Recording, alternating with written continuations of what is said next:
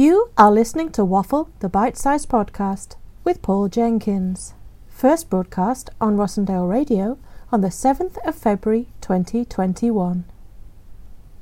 This week, Paul talks to local first-time writer Sharon Brown about her transition from teacher, how her children helped her publish her first work, and she reads from her book. 104.7 Rossendale Radio. Good afternoon, everybody. Welcome to the Weekend Wind Down, and it's time for our Waffle segment where we speak each week to different writers. We speak to people who write for TV, for plays, for poems. We speak to all writers of all kinds in all sorts of places, and sometimes we speak to people who are far, far away. People, off down in they're in London or something, or people in faraway places abroad. But it's so nice to get somebody who's just down the road. Good afternoon, Sharon Brown. Welcome to the Weekend Wind Down. Hello, Paul. Thank you very much. And I say just down the road. Whereabouts are you calling us from this afternoon? I'm calling from Bacup this afternoon. I'm originally a Tomodin girl, but then I came over to the valley and lived in Rawtenstall for a while, but now I've been living in Bacup for the last 2.5 years. So there you go. You've got the full valley experience. That's what we like. Yeah. And it's, I was going to say, you've probably got a little bit more of the snow up there than we've got. We're up here on the third floor at Rossendale Radio's towers, and I've got a beautiful view of the valley. I can see just at the tops there that the snow's still about. So I should imagine you're a little bit colder than we are. Oh, yes, yeah. I mean, I live very high up as well. I live at the back of the cricket field and about as high up as you can go. So whenever it does snow, that's it. I'm housebound for a few days. So, which, to be honest, nowadays is a very good thing. Staying in is the new going out, as they say.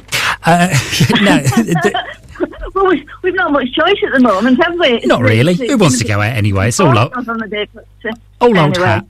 Now, the reason you're talking to us this afternoon is you've got an amazing book, and I just love that from the title of it, right? You just know that this is going to be worth your while. It's called "If It's Making You Smile, It's Doing You Good." All right. Now, do you want to tell us a little bit about your amazing little collection of poems that you've got? Well, yes, it's all been a bit sudden, really. I mean, I've been writing poems for quite a number of years now. I worked in one of our local secondary schools, mm-hmm. And every time somebody had either a big birthday, or they were getting married, or retiring, or any sort of special occasion, then I would write them an ode.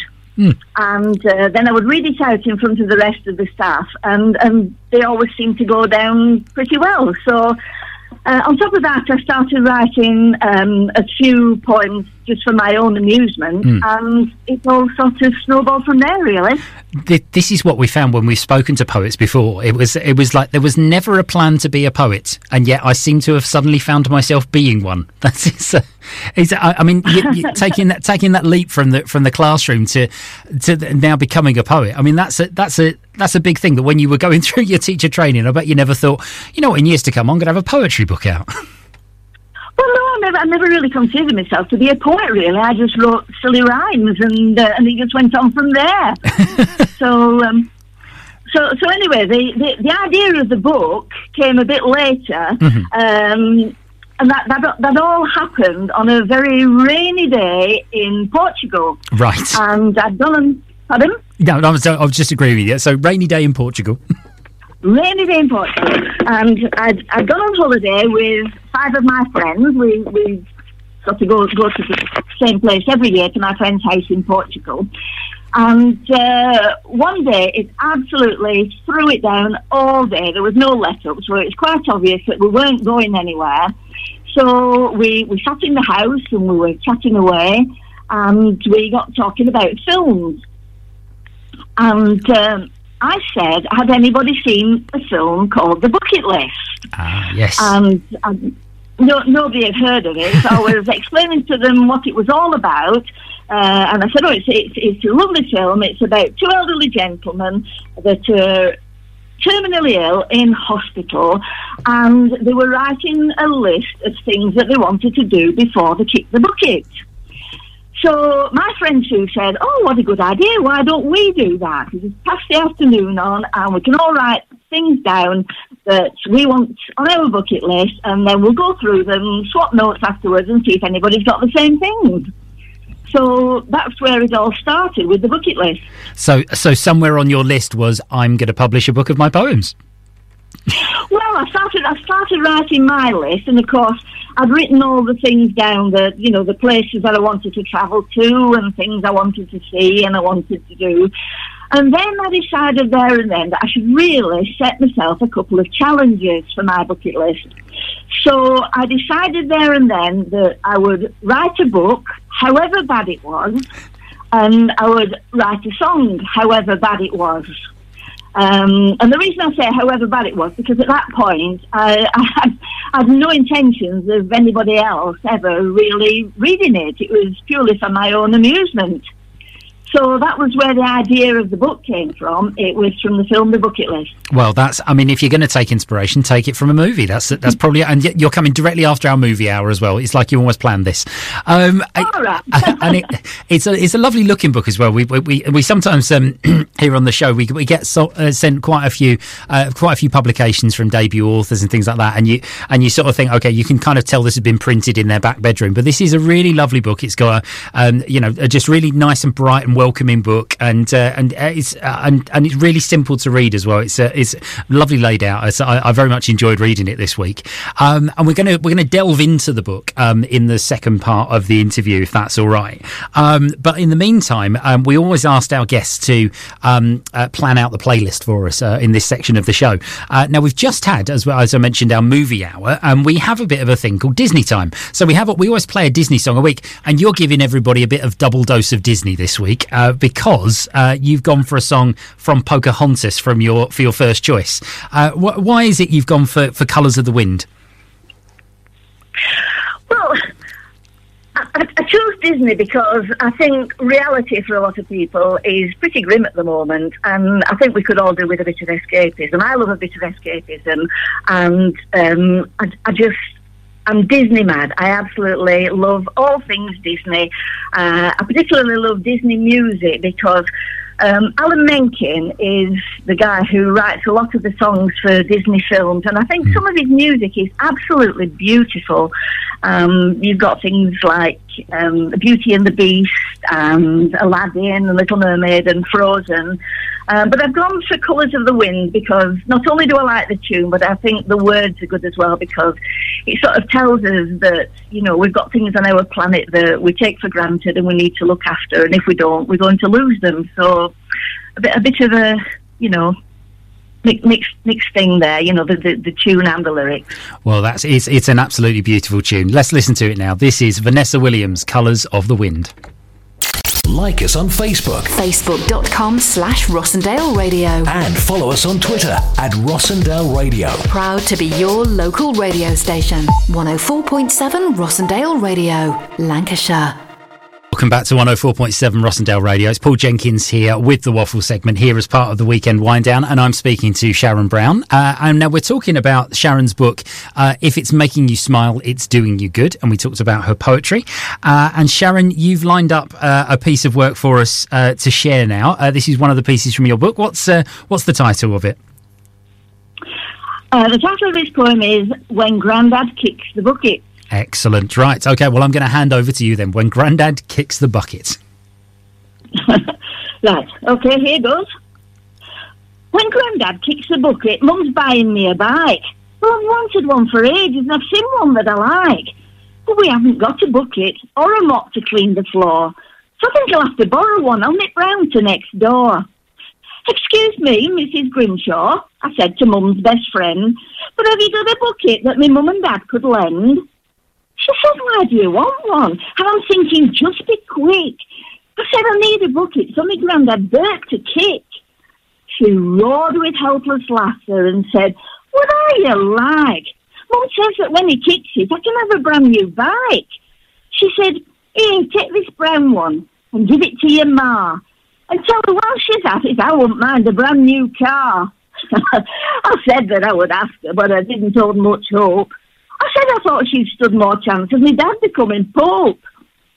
I I told her I was grateful. She said, "My pleasure, hun. I promised I'd return it just as soon as job were done." So I raced back round to my house with the bucket from next door, and I gave it to my mother, and she asked me, "What's this for?" I said, "It's for me granddad, for me and our Mike. He said that when he kicks it, I can have a brand new bike. And Mike wants a scale extra. You promised that he could. Let's nip round now to granddad and get job done for good." She said, "You silly apers. What I said was just a joke. It's just a right old saying that's well known to older folk." Well, how the heck should I know? It's just daft if you ask me. You build your children's hopes up and then you let them down for free. So now I think it's safe to say there isn't going to be a scale electric for my brother or a brand new bike for me. Oh, bless them.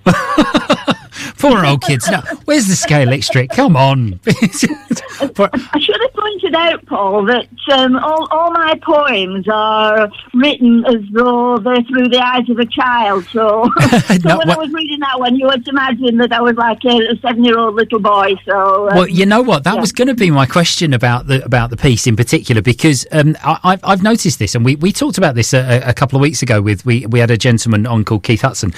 We were discussing about there are certain poets who we think are kind of page poets, and there are others who consider themselves performance poets. And when you took that on, I firmly believe you forget, right, who you're talking to. I could easily have been speaking to a 7-year-old child at that point. And is that something you consciously did when you were writing? You thought, you know what, I want to be in the shoes of the person I'm writing on behalf of. I think I started off doing that, and then they all sort of carried on along the same vein.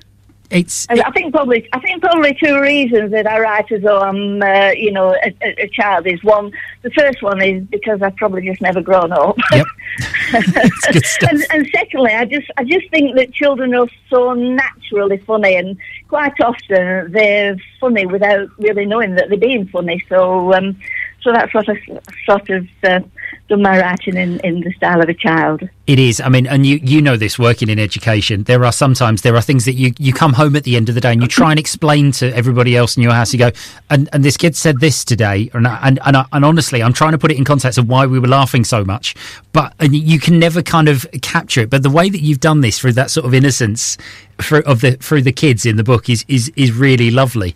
I remember coming home one day, and there was we were doing a descriptive writing task, and we asked them to describe what a cat was, and he just struggled, got completely on the spot, and he went, I don't know, it's a bit like a bus, but it hasn't got wings. And I was like, how? And the whole class, we lost them all for about half an hour. Yeah. And it was, but everyone saw the funny side of it, because we've all been there. We've all just said the first nonsense that comes into our heads.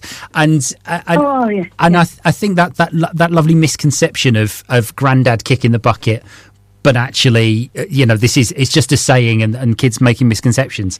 That was really. They take things so literally, don't they, children? So they would think that way. They can, and you said, you must have had this. You said you worked as a teaching assistant within a school, and you must have had this sort of, you work quite closely with kids, working on sometimes on a one-to-one basis with them, even. Do you think that experience has helped you, sort of spending time, large amounts of time with young people? Does that help writers who write for young people if they spend a lot of time actually, working and sitting down with kids? Yes, I think so. The stories we could tell about things that we hear and see every day in school, but obviously we're not allowed to. But some of the funniest things, and I think it must sort of rub off on you a bit. It is. It's one of the things I really miss at the moment because you can't go into sort of schools to do workshops or be able to sort of teach a class at the moment. And I know a lot of the teachers, and you'll have this sort of former colleagues who are probably struggling a little bit with I just want to be back in my classroom right now. Do you think these books? What would you say could you see these sort of, maybe, are they for adults to read and get into the kids' minds, or are these for kids and just family poems that actually children will enjoy as well? Well, I wrote them originally thinking that thinking if anybody was going to read them, it would probably be adults. And then I've had a few people say, oh, I bought it for my young niece or my young nephew. And I thought, well, maybe it is reaching out to younger children as well. It is, and I think there's been a big push on poetry in the last couple of years, particularly in the classroom. And I think actually a lot of these I can see, very much as pieces they might recite in assembly or something like that. Really, really nice, because you've got lovely simple rhyme schemes in there for them. The rhymes with bike and like at the beginning was just really lovely and sort of reminiscent of some of those really lyrical poems that you get as kids that really do stick in your mind. It was really nice to read, sit down and read the other night. We're going to just going on that performance element. This kind of links to your next song choice, because you've gone for "Shallow" by Lady Gaga and Bradley Cooper, and of course that's from A Star Is Born. Which is a big, massive performance in itself. Why "Shallow"? Why have you chosen this particular song? I chose "Shallow" because my favourite entertainer of all time is Barbra Streisand. I think she's absolutely wonderful. She's got everything. She can sing, she can act, she can do everything. But I also love Judy Garland as well. And the thing that Barbra Streisand and Judy Garland have in common is that they both starred in the film A Star Is Born in different versions. So when I found out that they were going to do yet another remake of A Star Is Born with Lady Gaga, I was quite horrified. I just thought, well, why are they doing another one when they've got two perfectly good ones already? And to be honest, I didn't know very much about Lady Gaga, so I went to the cinema to see it, fully expecting to come away having hated every minute of it. But I watched it and absolutely loved it, and I loved all the music from it, and I just love this song that she sings with Bradley Cooper, which is "Shallow." It is. It's a gorgeous song, and I hope everybody enjoys it at home. This is Lady Gaga and Bradley Cooper. The frequency 104.7. The area Rossendale Valley. The station Rossendale Radio. Welcome to the Weekend Wind Down. It's Paul Jenkins here. This is the final part of our interview this afternoon as part of our Waffle segment, and I'm speaking to poet Sharon Brown about her book, If It's Making You Smile, It's Doing You Good. And it's certainly doing us good this afternoon. We're having a right old time here. Very much enjoying ourselves. Probably enjoying ourselves far too much. I should be working at this, shouldn't I? All of this is coming together, and you shared that lovely poem about Grandad kicking the bucket before, and apologies, by the way. I noticed you went into very, very proper Lancastrian, and my Lancastrian accent, I've lived here for 15 years. I don't think I've quite nailed it yet. But you're going to share another one of your poems for us now, aren't you? Yes. This poem is called Caught in the Act. Caught in the Act. You've got to imagine that it's a child that's telling you the tale. I'm quite interested to know what they've been caught in the act doing. This is right, all will be revealed. I love 6 weeks holes in the summer. It's magic between me and you. You get to stay up till it's right late at night and do things you don't normally do. Well, one Thursday night about 7, two mates called round, Maggie and Ted. They said, "Are you coming? We're going to the park." I stood there and nodded my head. I said to my mum, "Can I go then?" She looked at us all and said, "Fine.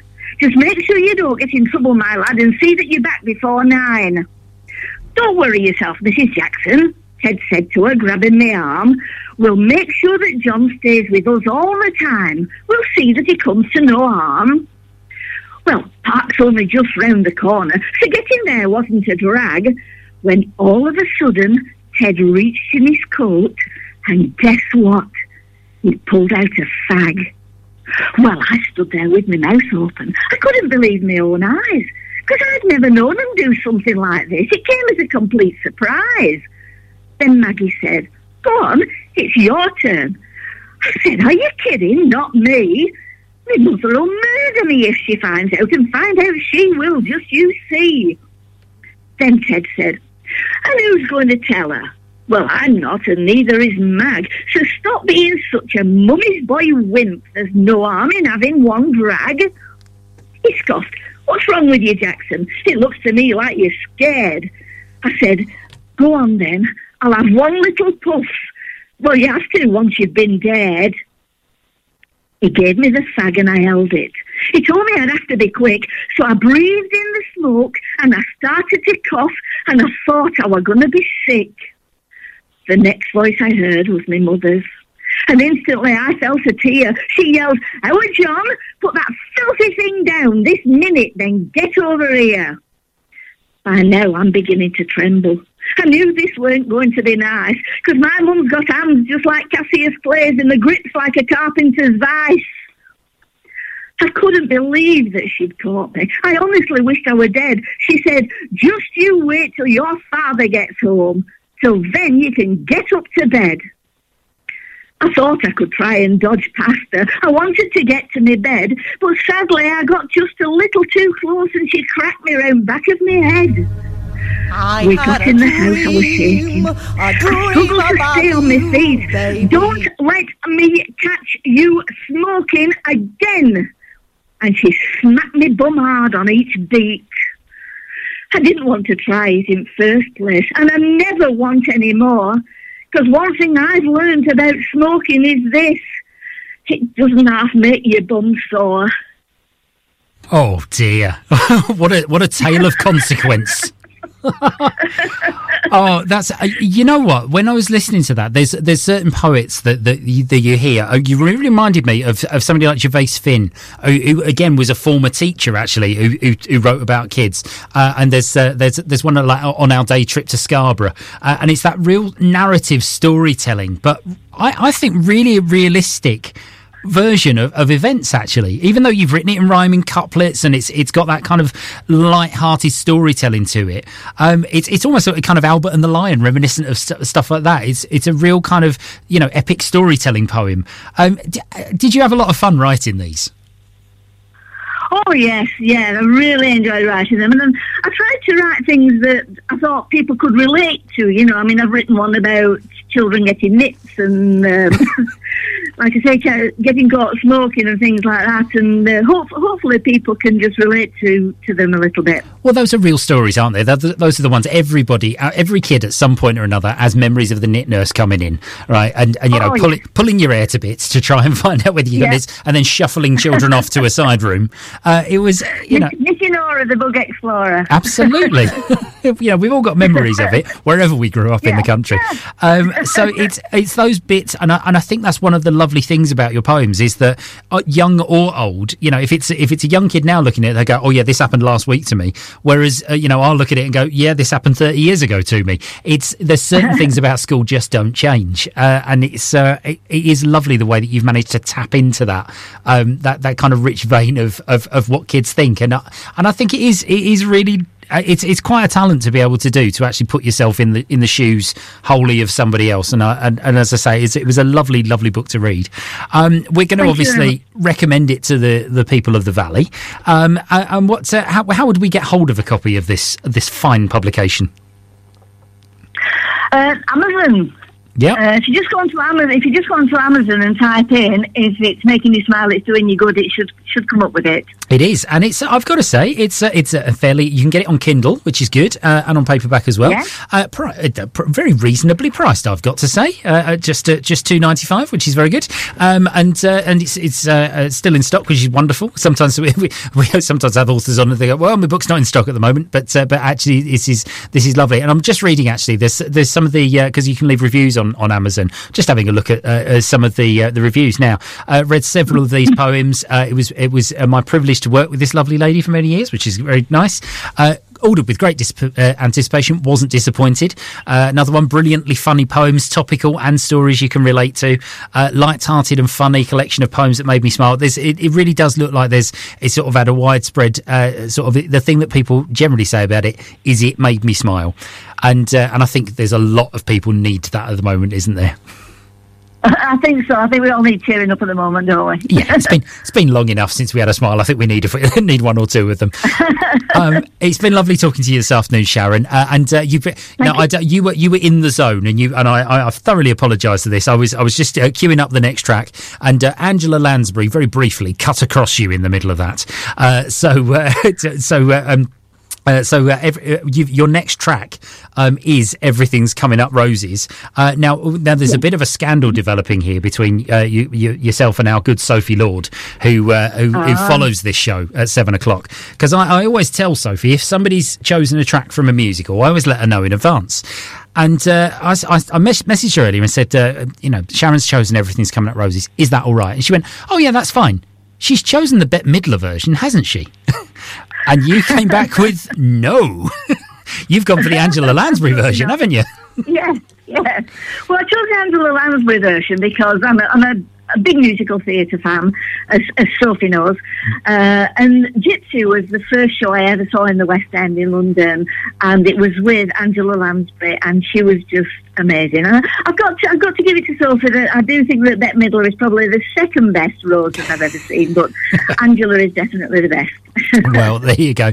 This is, and I'm not going to argue with you. You're the guest and you're in charge. So this is Everything's Coming Up Roses, coming your way. Thank you very much, Sharon. We hope to speak to you again soon, and let us know when the next collection of poems comes out. Okay. I will do, and thank you for having me on the show, Paul. I've enjoyed it. Thank you. Oh, it's been lovely to talk to you. Here's Angela Lansbury. 104.7 Rossendale Radio. And there we go. We come to the end of another Waffle the Bite-Sized podcast. My thanks to Sharon Brown for being my guest on the show this week. It was lovely to share a few stories with you about being around school and being around kids, and particularly writing from the point of view of children. It's lovely to hear that, and those realistic but funny stories that she's managed to capture in this beautiful book to make you smile. And anything that is designed to make people smile, especially right now, is very, very good in my book. So thank you very much for coming on the show, and we hope to speak to you again when there's more content coming our way. My thanks, as ever, go to our friends at Rossendale Radio for allowing us to broadcast on a Sunday afternoon on the show, and of course to Melanie Kemp for all of her work editing and producing Waffle the Bite-Sized podcast. Stay safe, everybody, and we will see you very, very soon.